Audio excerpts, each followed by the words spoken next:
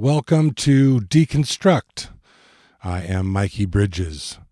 This is an introduction to my super lo-fi podcast. I am actually coming to you from my closet, complete with sound foam stuffed in the corners. I'm using my trusty Shure SM58 microphone, and I don't have any intro music because I'm lame, I guess. I just don't know how to do that stuff. My plan is that in the very near future, I'll bring you some interviews, some video, some behind the scenes of my latest project. But for this first season or first part of the series or podcast or the pods or the shows or whatever you guys call it, I'm going to talk about some of the things I've been involved with in the last 30 years or so. Tomfest, Sometime Sunday, The Push, Tragedy Ann, Twin Sister, Game Church, Alpine, The Connection, The Armory, Epic, Spin Cycle, The Loft, Star Went Nova, Gecko Monks, and there's some other things I'm sure we'll uncover. I really hope hearing the name of one of these things sparks a memory of a cool experience you had sometime in your life. About me, I am a husband to a kick-ass Russian woman from Siberia. I'm a father of 4 kids, according to me. That number depends on who likes me at any moment. I am now a grandfather as well. How do you like that? I'm dedicating this podcast to my family because I love them very much, but especially to my grandson, Osiris. Osiris, I love you.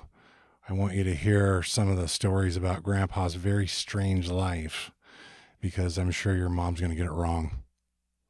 I spent 30 years as an American Christian missionary, and there is a distinction there in what Christians call culturally relevant ministry. Most of my work was in Christian rock music, but then I got into video games. I was in bands, both regional and national, nothing big or anything, but I did get to record several records, and I found a love-hate relationship with studios, which now has come to bite me in the ass because I can't even record my voice correctly. I toured all over the United States a bunch, and I got to see almost all of it. I think we went to all but just maybe a handful of states. We played everywhere that we could, and I loved that. I loved all of that stuff. I even took my daughters with me a few times. Back where I lived at the time in Portland, Oregon, I was putting on tons of one-off concerts wherever I could. We just didn't have a permanent location, so, I or friends would borrow or rent whatever we could get our hands on. And that progressed into finding some permanent locations and building more live venues in Oregon.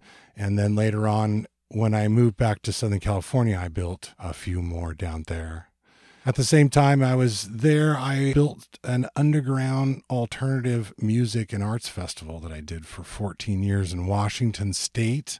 And I also took that to 3 other states for a couple of years. I have hosted thousands of bands at my events and venues. And the coolest thing for me was that I got to see both sides of the world that I lived in. I had the experience of being a band member that toured and saw how other promoters ran their venues. But I was also a promoter, so I built the kind of rock shows and events that I wanted to see and I wanted to play at. And because of the bands I was in, I became friends with a ton of promoters and other bands and people connected to that industry. And that helped me do my events at home, because without the relationships that I got and the perspective I got from being a touring band, there's no way I would have been able to pull off the kind of lineups that I did as a promoter. It was a really great time for it.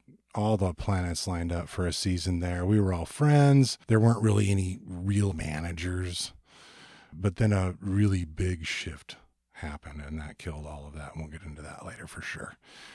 I got a job offer, and as a full custody father, I packed up my 2 daughters and my Subaru, and I moved from Portland back to my hometown of Ventura, California in 2004. The job was to restart a music program and build a live music venue in a huge indoor skate park called Skate Street This place was way ahead of its time, pre-Vans skate parks. Think back to Tony Hawk's Pro Skater 2, the video game. Anyways, I wasn't there for 2 years, I think, or so, and we had a major catastrophe happen. And that was that the person that I had moved down to work for and with every day, he died in a terrible motorcycle wreck.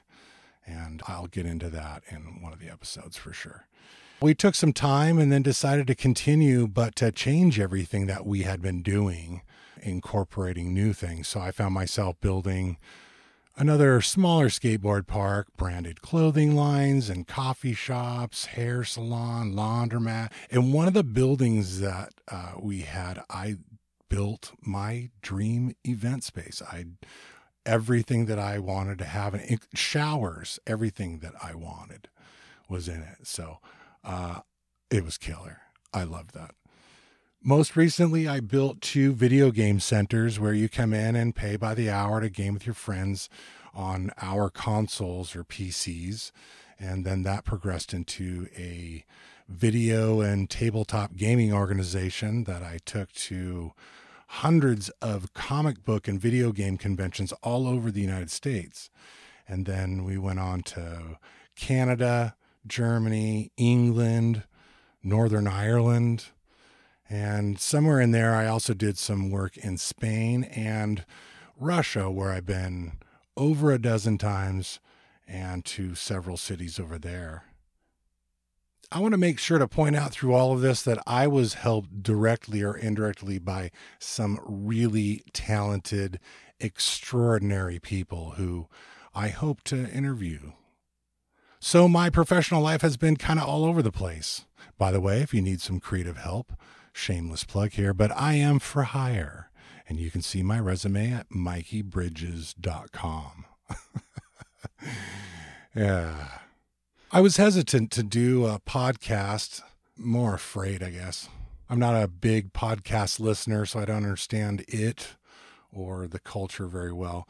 I have severe ADD and can't listen to anything for very long without getting lost, at least. I did have a few trusted friends suggest that I do a podcast over the years, but I never felt like I had anything more to add to whatever conversations were out there. Who cares about, some of this stuff? Plus, at this point, I was way too late for podcasting, and it's saturated with fantastic content. My friends have all these cool podcasts with all these cool guests, and they're so slick and good and everything. So I'm going to turn on a microphone and it seemed boring compared to all the stuff that was out there that I had heard already. But I decided to do this for a few reasons. Personally, a lot has changed for me over the last 3 years. I'm working on this project in my professional life that requires a lot of research and digging into music history and some of my past, and I found it surprisingly therapeutic to go to the bottom of my storage. I uncovered what I saw to be multiple lifetimes, or just one crazy or strange life, and I'm really grateful for all my experiences, and I wanted to make kind of a journal so at least my grandson could hear it from me at some point.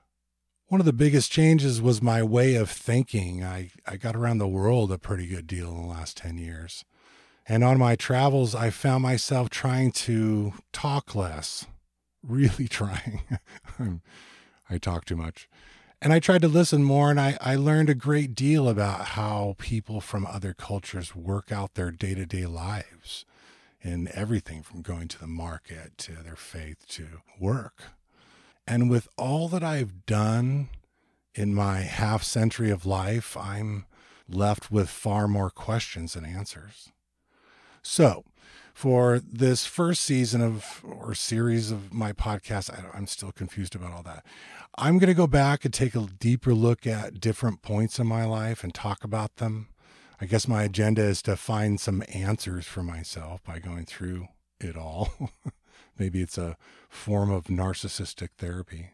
Deconstruct was originally an idea for a web series that was birthed out of me going on missions trips with some friends. And When you go out on missions trips with big groups of people, obviously everybody has to eat at some point. So logistically, it made sense to eat in the same place each day, at least for one meal. And it was convenient and it saved money that way. So we ended up just being in one place. We'd be friendly and fun with whatever staff were at these places, like asking them questions, hanging out with them, staying a little longer, listening to how they lived, how did they do things. And a lot of times they would invite us to come hang out with them after they got off work or whatever, or come meet them later to do something else. In fact, I'm still friends with some of those people even now. Doing this, I had the types of conversations I really wanted other people around me at least to hear. So I wanted to film it for a web series that we would produce. I didn't really ever think about podcasting it. To be honest, that's kind of stupid, but we started recording it, but the project got shelved for actually the video project I'm working on right now. So I thought I would just take it, what it was before, and turn it into kind of a podcast vlog thing, hopefully, and just talk about, the past a little bit, but also some stuff that I'm working on now. So I'm going to tell some stories, interview friends of mine you may know, and some I hope that you'll get to know. I have a little mobile recorder so I can take you with me to the places I go, and we can talk to the people I meet and do some interviews just in random places, and it'll be fun. And I want to talk about, let's see here, where's my list? Movies, music, video games, California, tattoos, inexpensive travel, space, religion, being married to a foreigner, booze, drugs, living in Portland during the 90s Northwest music explosion, living in Los Angeles area during the 80s and the start of Christian underground music, navigating Russian culture, and, whatever else we want to throw in the pot there.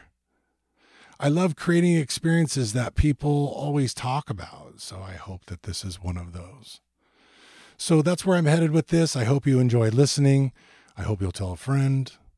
I'm terrible at production, so this will be a bit rough and raw, and I don't know, there's probably pops and bad things I did. I'll add video as soon as I can figure it out, or somebody comes along and helps me out or something. I don't know. For pictures and videos of some of these stories and more, you can go to MikeyBridges.com. I'm going to put up some of the old pictures that I found and video. You can find this show wherever podcasts are cast and all over social media and YouTube. Search for Deconstruct with Mikey Bridges. I'm sure you'll find it. My personal social media is at Mikey Bridges. That's Mikee Bridges, Bridges.